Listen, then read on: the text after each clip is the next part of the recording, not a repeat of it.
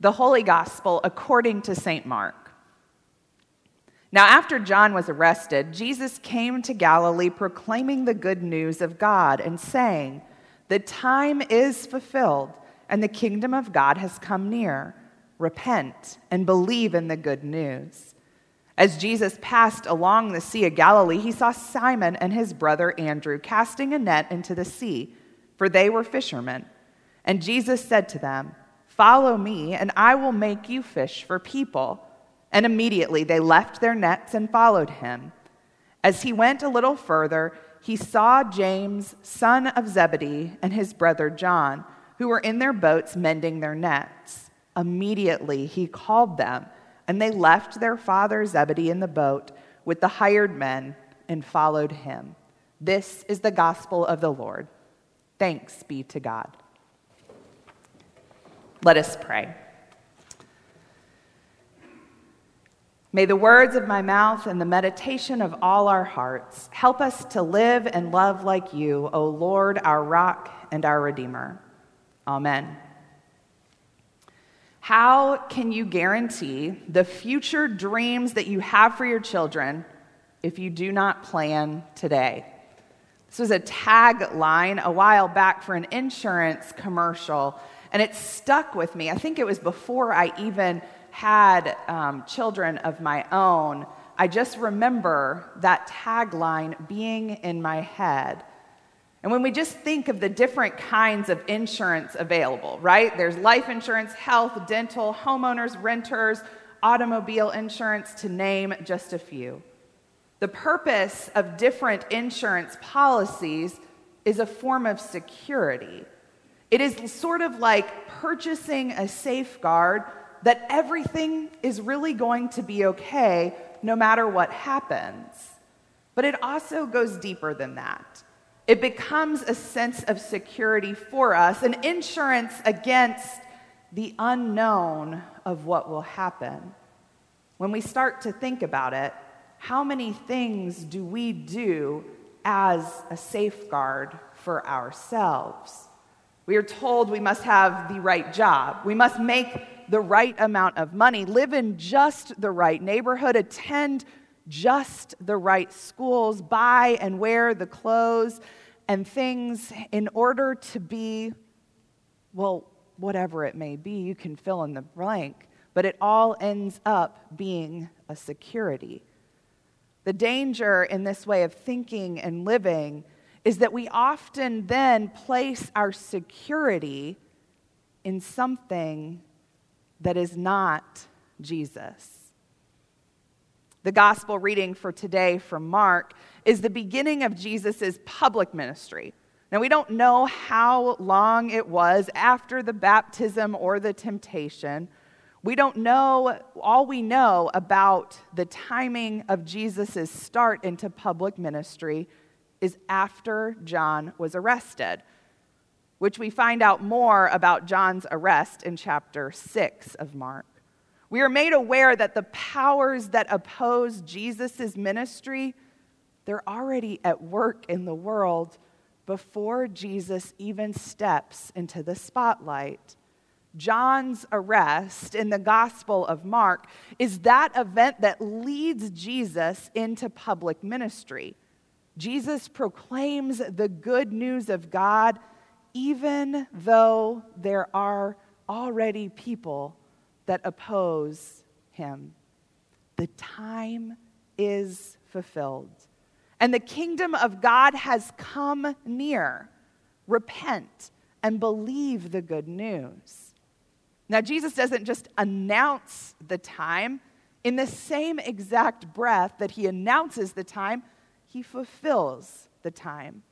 Jesus' life and ministry will end up demonstrating the fulfilling of this time, what the kingdom of God looks like when it does come near, and God's presence with us. Once Jesus proclaims this good news, he calls people to respond. Because the time is fulfilled, Jesus calls us to repent and believe in the good news. And because the kingdom of God has drawn near, Jesus calls disciples to follow him, to be made fishers for people. Repenting, believing, following, fishing. These are the things that make up the early disciples and the early church. And here's the thing Jesus is making clear to us with this proclamation. We do not repent in order to bring about the time of redemption, because that time is already here. We do not become fishers in order to meet the quota that will end up bringing the kingdom of God, but because the kingdom of God is already here. It's already come near. We don't follow Jesus with the hopes that one day we might find him, but because he has already come to us and called us. God takes the initiative. The kingdom of God is not the product of discipleship, but it's the forerunner for it to flourish and grow. It's not our insurance or our security to gain the kingdom of God. Jesus flips that upside down. The kingdom of God is already here for us to live and to grow in. The call of the first disciples comes right after Jesus proclaims this good news.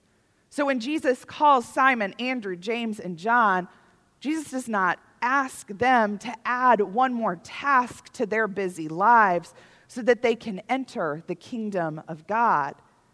He calls them into a new way of being.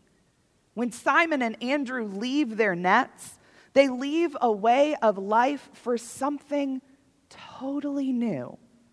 It's even clearer with James and John, who leave not only their nets, but also their father. The disciples leave behind their whole entire world, their work, their family, their hometown, all of this stuff for a new identity. So I want to take a closer look at Jesus' call to the disciples. In verse 17, Jesus says this, "Follow me, and I will make you fish for people." This is the way that it's translated for us. But it's also lost part of the original meaning. It makes it sound as if fishing for people were a task, an insurance, something to check off, a safety net, a security. You see, the Greek to English translation here is a little bit clunky. It doesn't read well, so they smoothed it out for us. The clunky translation would read this instead: "Follow me, and I will make you to become fishers for people." Now, there's a world of difference between "I will make you fish" and "I will make you to become fishers."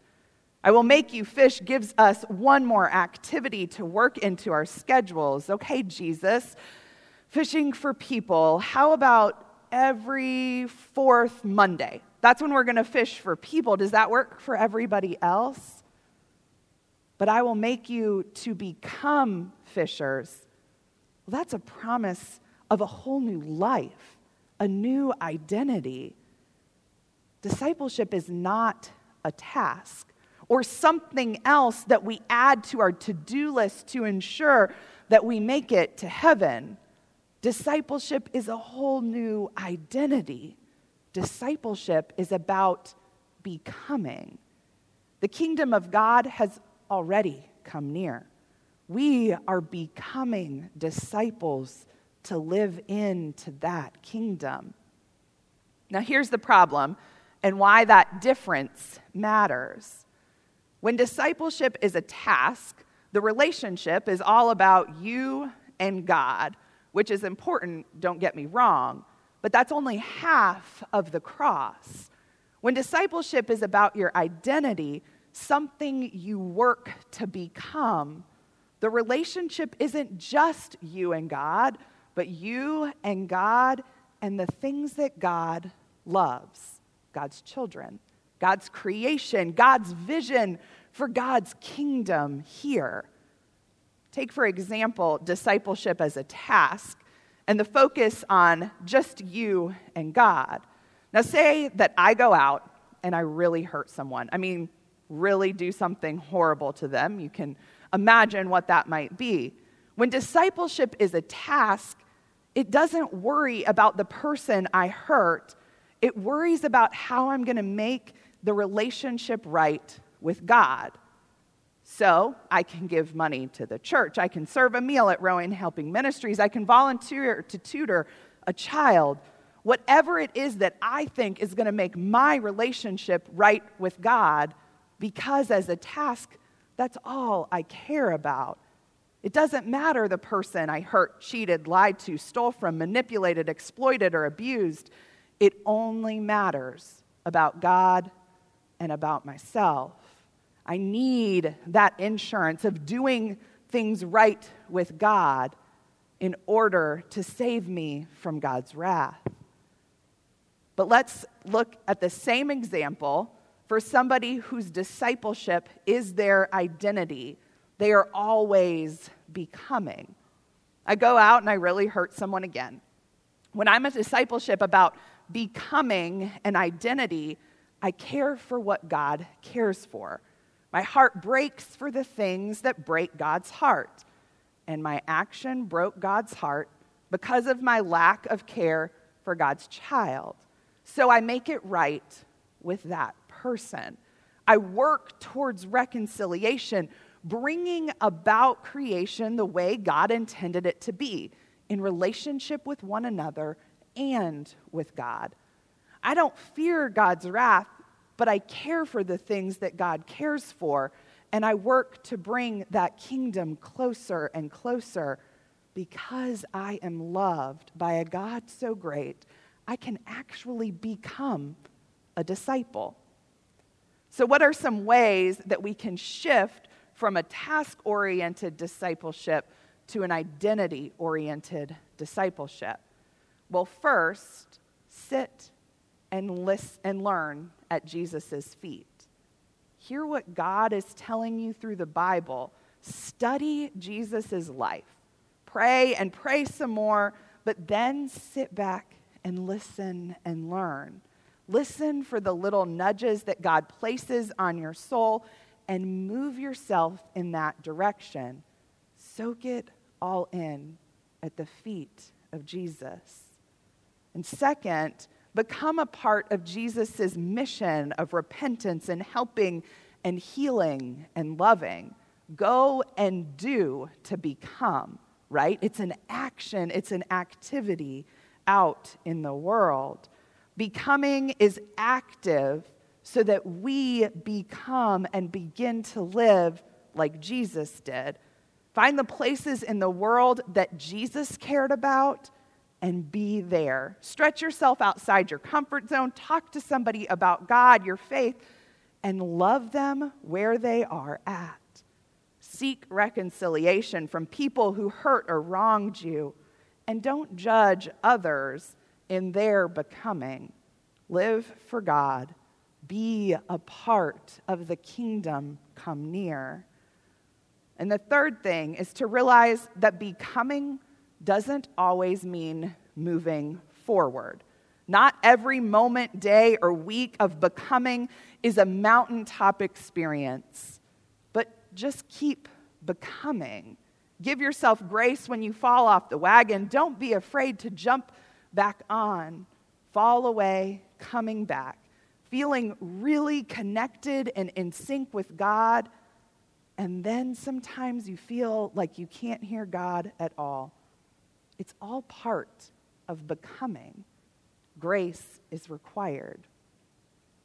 My kids have this lovely book called Have You Filled a Bucket Today? It's this simple concept that relates to our life as disciples and always becoming. It explains all day long, everyone in the whole world walks around carrying an invisible bucket. You can't see it, it's invisible, but it's always there. Now, this bucket has one purpose and one purpose only. Its purpose is to hold good thoughts and good feelings about yourself and the world. You feel happy and good when the bucket is full, and you feel sad and lonely when the bucket is empty. And here's how they say it works. Other people can fill your bucket, and you can fill theirs. A bucket filler is a loving, caring person who says and does nice things. But you can also be a bucket dipper. There's a catch, though. When you fill someone else's bucket, somehow it also fills your bucket as well. We, of course, all want to be bucket fillers, not bucket dippers. It leaves you with two ways to check in with yourself every single day. Before you get out of bed, before your feet hit the ground, say to yourself, whose bucket am I going to fill today? And at the end of the day, check back in with yourself and say, did I fill a bucket today? Now, the book doesn't mention faith or discipleship, but David and I add in that for our children. Because in the simplest terms, isn't that what becoming a disciple is part of? We want to be Christian bucket fillers. We are becoming disciples when we follow and listen to Jesus' call to love our neighbor as ourselves. Jesus came to proclaim the good news that God is with us. But for us to see God more clearly, we must also center and focus our lives on Jesus, loving God, filling up our neighbor's buckets, because in the end, the only assurance in our kingdom journey is our willingness to turn to God and become more like Jesus. So may we remember that discipleship isn't a task for us, but our identity. May we always and forever be in the becoming stage so that we always are learning and growing and following Christ more fully. Amen.